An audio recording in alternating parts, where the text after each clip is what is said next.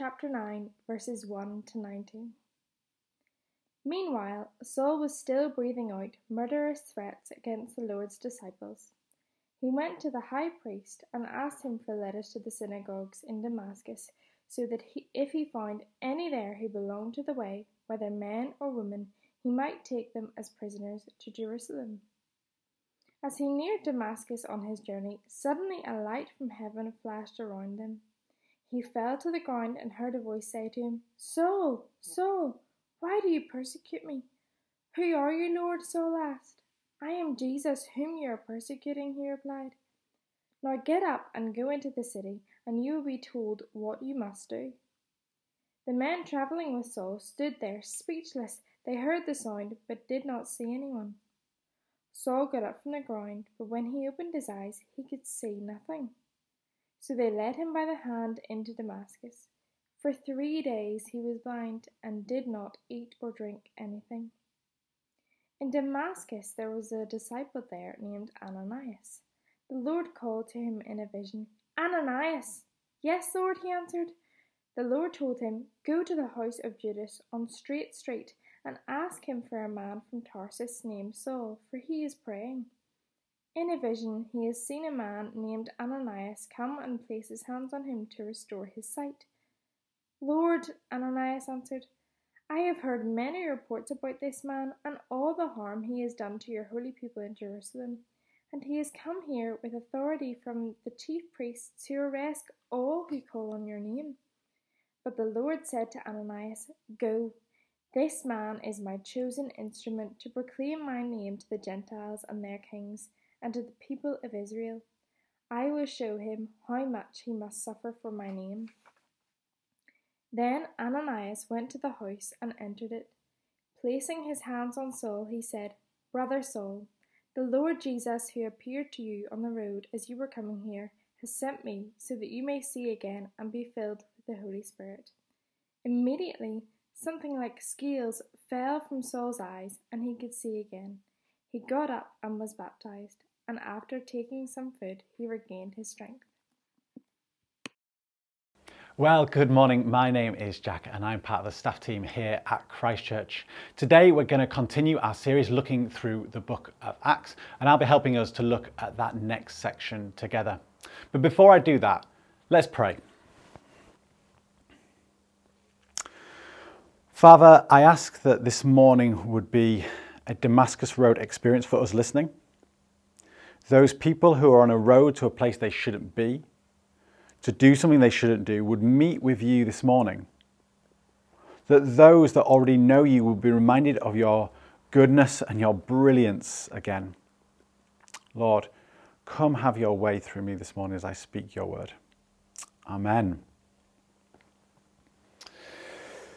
Kevin Jones, Carl Barnes, and Adam Jenkins.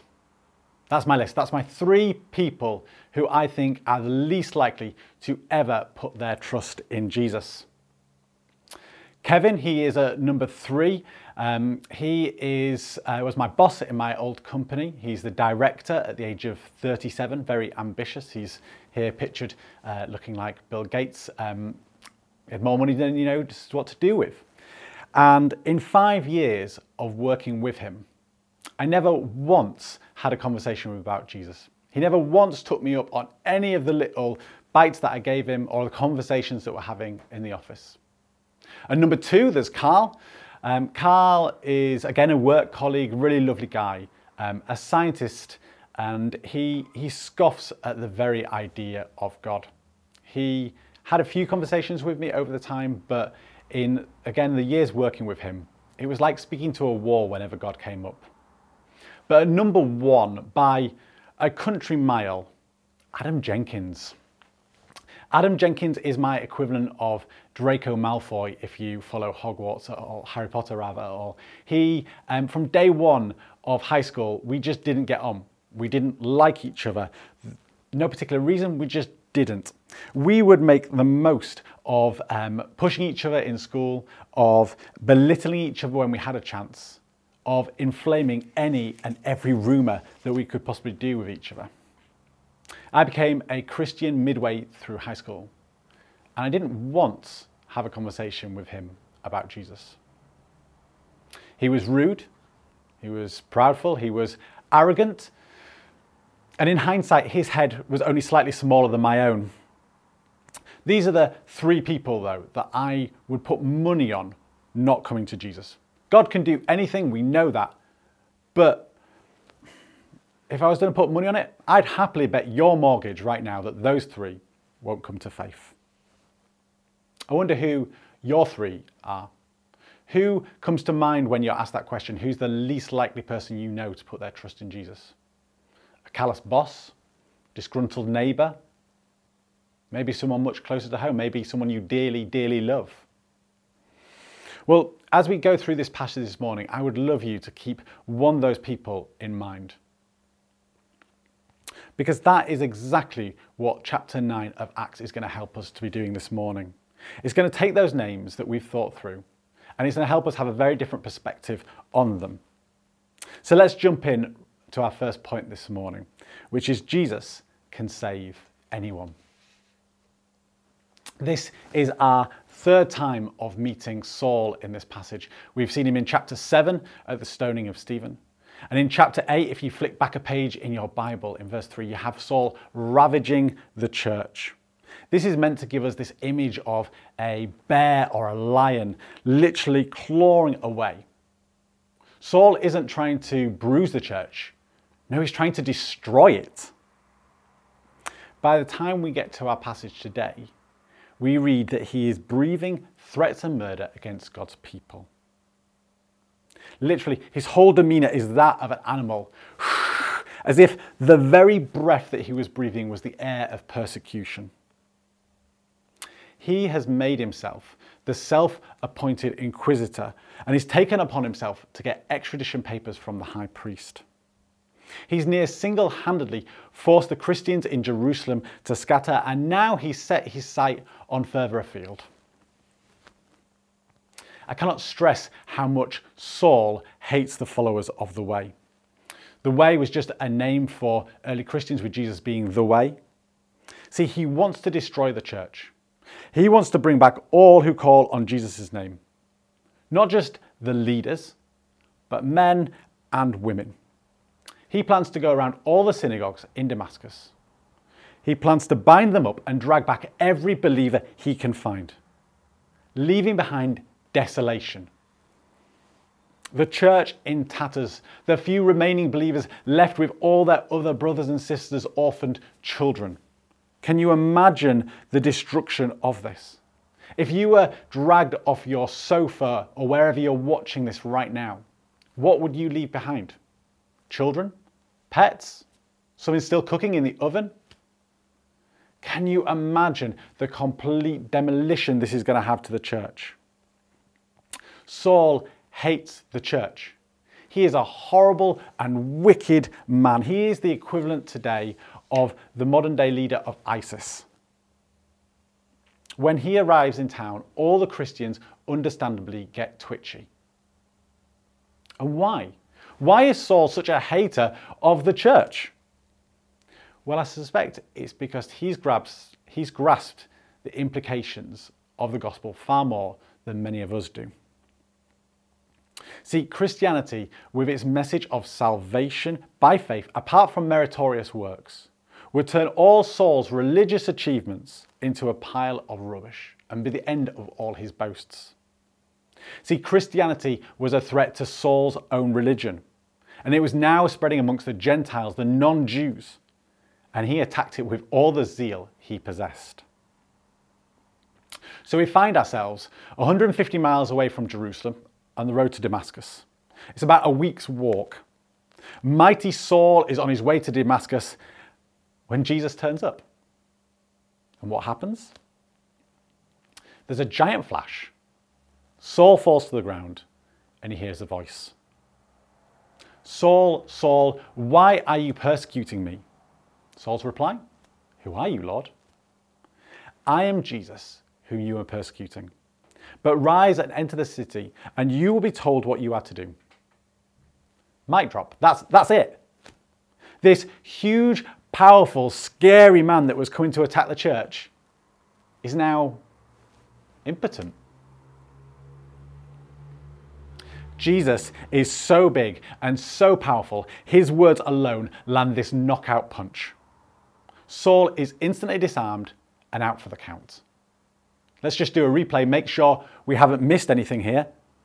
There was no preparatory work. See, Saul wasn't guilt-ridden before his conversion. In Galatians 1, we read that he says he was just zealous for the traditions of his fathers. In Galatians 1, he says he's zealous for the traditions of his father. In Acts 23, he says that he lived in good conscience up until that day. This conversion was instant. Jesus uses 31 words. I use more words when ordering a cup of coffee. Total, powerful transformation. So don't despair. That means that we should not be hopeless for those who show absolutely zero signs of being prepared for conversion. It's a mistake to think that if our prayers are only effective if they have some sort of instant response, or some kind of openness or interest or spiritual sensitivity. Saul wasn't open, he wasn't interested, and he certainly wasn't spiritually sensitive. No, he was utterly closed, utterly convinced that Christianity was untrue. He was spiritually dead in the trespasses of his sins, like he says in Ephesians 2. He was not ripe for the picking, as we like to say. He was beyond picking. He was hard, he was dry, he was shriveled up. What happened to Saul was sudden and completely unexpected. And that means the same can happen for others. Saul's conversion was a complete work of divine sovereign grace. Jesus totally took over on the road to Damascus. He wasn't responding to anything that Saul had done. It was utterly sovereign. And that means completely free and unmerited. Conversion is a work of sovereign grace where God moves in our lives and surprises us with joy. So, who is your Adam Jenkins? Who have you given up praying for? Which disgruntled neighbour? Stubborn but loved family member? See, where to keep on speaking the truth to them. Keep on praying for them. Saul, the enemy of Christianity, was saved in a mere moment. The forgiveness he receives took thousands of years in the making. See, it was God's plan from the beginning to rescue us, culminating in Jesus giving his life upon a cross. That mercy, that forgiveness is for you this morning, regardless of the skeletons you have in your closet. Saul has got many skeletons in his closet and they are laid bare for us this morning.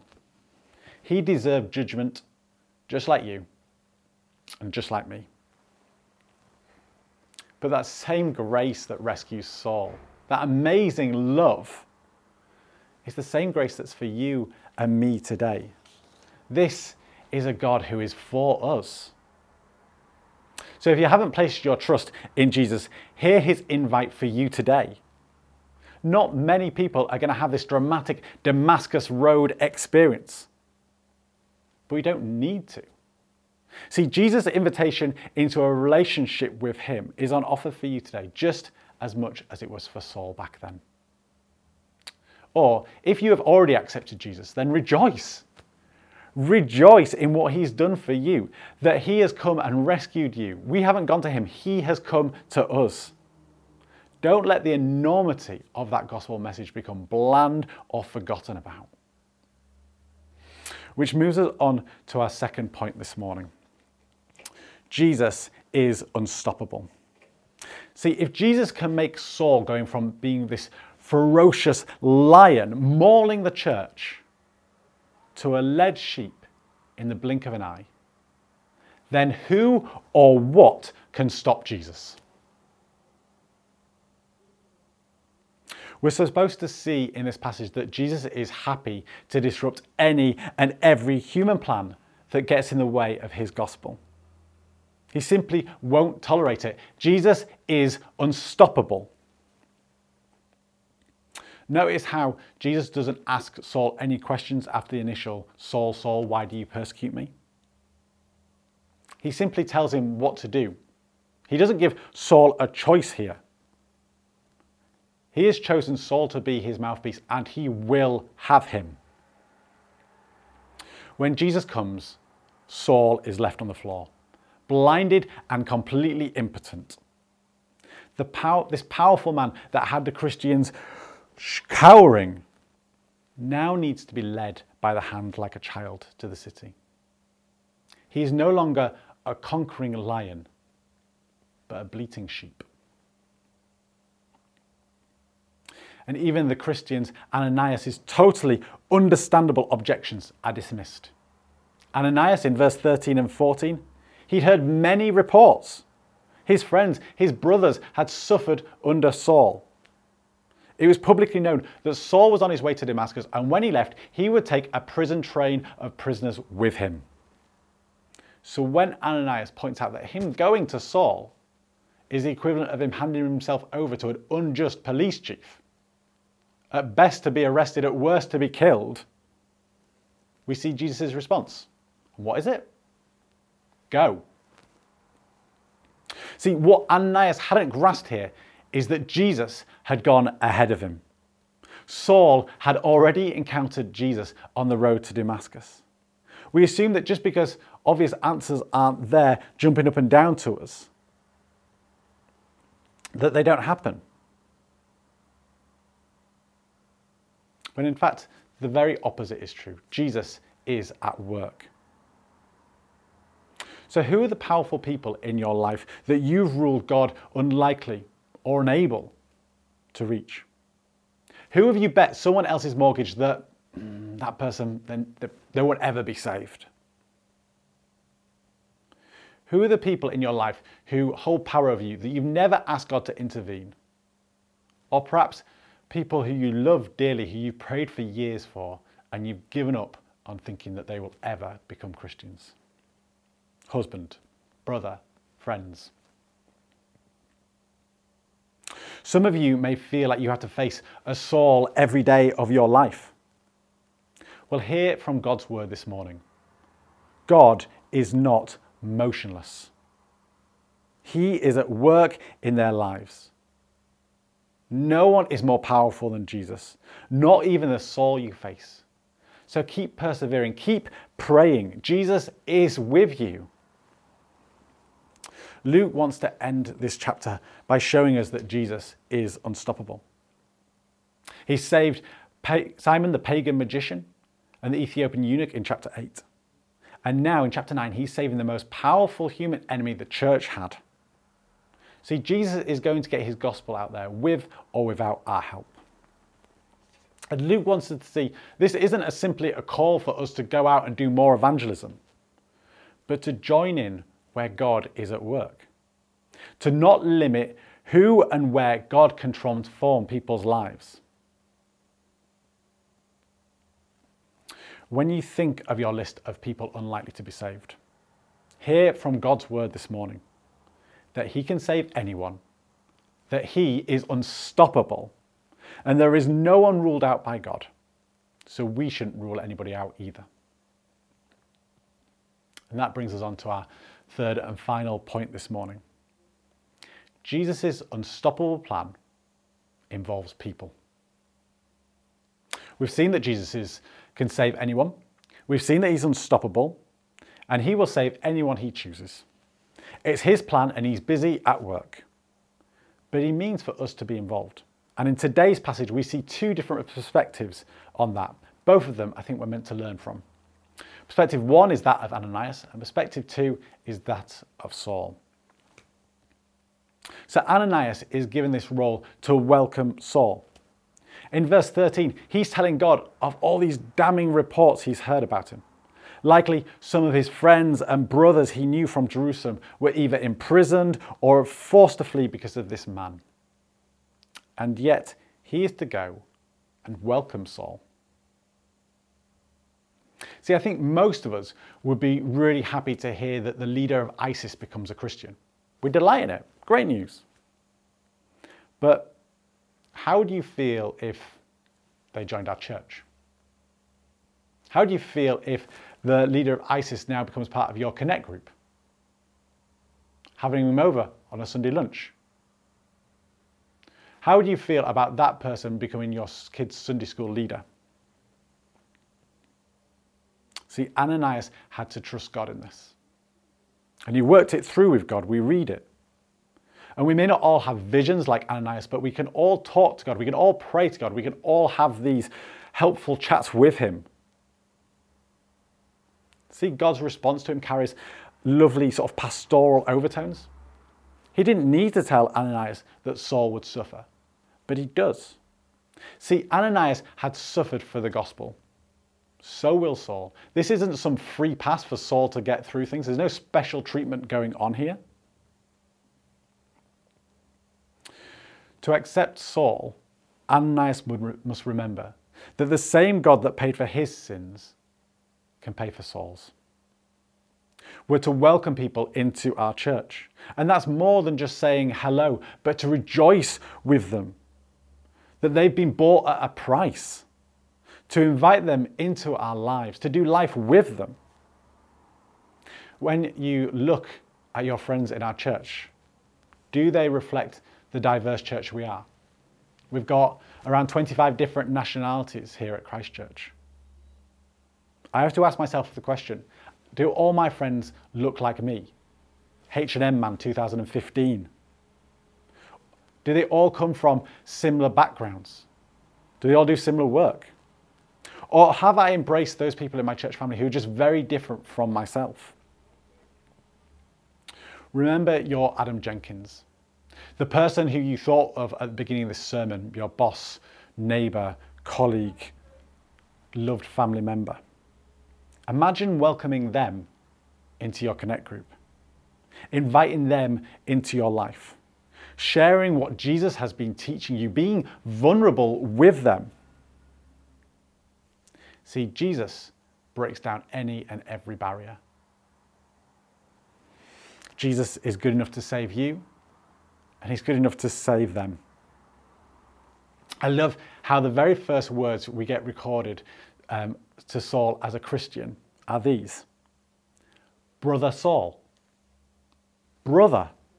Fellow family member. Someone bought at a price. Someone accepted. Ananias had seen no evidence of Saul's radical transformation, and yet he still calls him brother because he believes what Jesus had told him. The second perspective is that of Saul. Jesus' unstoppable plan involves sending Saul out. And in verse 15 and 16, we read that part of that plan will involve suffering. Our Saviour suffered. It's no surprise then that as we go out for him, we're going to experience suffering too. Not every Christian will suffer for their faith. Certainly there are Christians out there who the Lord has blessed with a life of ease. However, when we look through Scripture, when we look through history, we see that a life of suffering is more the norm than the exception. For the Christian, joy is not found in the absence of suffering, but in doing God's will and being found pleasing in his sight. Let me just say that again. For the Christian, joy is not found in the absence of suffering, but in doing God's will and being found pleasing in his sight. Saul is going to have more than his fair share of suffering. We read in 2 Corinthians 13 that he's at that point shipwrecked 3 times, imprisoned frequently, flogged often, 5 times received the 39 lashes with the whip, 3 times beaten with rod, and even pelted to near death by stones. Saul is going to suffer for the gospel. We don't look to go and find suffering. But as we go out for the gospel, we may suffer, but we'll also find joy. The call here isn't to go and suffer. But as we see the brilliance of Jesus and his grace and his mercy for me, we will take the gospel out to the ends of the earth. John Bunyan, was a famous preacher and wrote the classic book, The Pilgrim's Progress. His preaching was so popular and so powerful and so unacceptable to leaders in the 17th century Church of England that they locked him up. He was jailed in order to silence him. Refusing to be silent, each day he would come out and preach in the courtyard, at first to his fellow prisoners. But as word got out, people from all over Bedford and the local area would come and hear him expound scripture each and every day. He was silenced further. They placed him into the very inside of the jail, forbidden to preach at all. Yet in the silence, he was loudest of all, to more people than he could have ever imagined, because it was during that time that he wrote The Pilgrim's Progress, the great Christian classic that has ministered the gospel to tens of millions of people throughout the earth. For several centuries, it was the most widely read and translated book in the world after the Bible. Bunyan's opponents were able to stop him from preaching for a few years, but they weren't able to stop his ministry. Instead, they provided opportunity for it being extended from deep within a small jail cell in the middle of Bedford to the rest of the earth. Like Bunyan and like Saul, our goal is not to avoid suffering, but to do God's will and be pleasing in his sight, whatever the cost. So we're called to welcome like Ananias and be willing to suffer for the gospel like Saul. And I suspect each of us maybe need to hear one more than the other here this morning. God wants to involve you in his plan, so we shouldn't miss out on doing something of eternal value. Well, we've heard this morning of a God who's transformed Saul in a moment. He's on Ananias' side, he's on our side. Don't miss out on how big Jesus is. Despite how powerful Saul seems, how his presence petrifies the Christians, our Jesus renders him impotent in a moment. Jesus will have his way with Saul, and he's going to make him into a vessel of his grace. Saul deserved to be extinguished. He deserved judgment, just like you and just like me. But instead, he receives grace. Let me end with this. Just before COVID, I went to visit my parents' church in Leeds. And during the worship, as I was looking around, who did I see? Adam Jenkins, worshipping our God.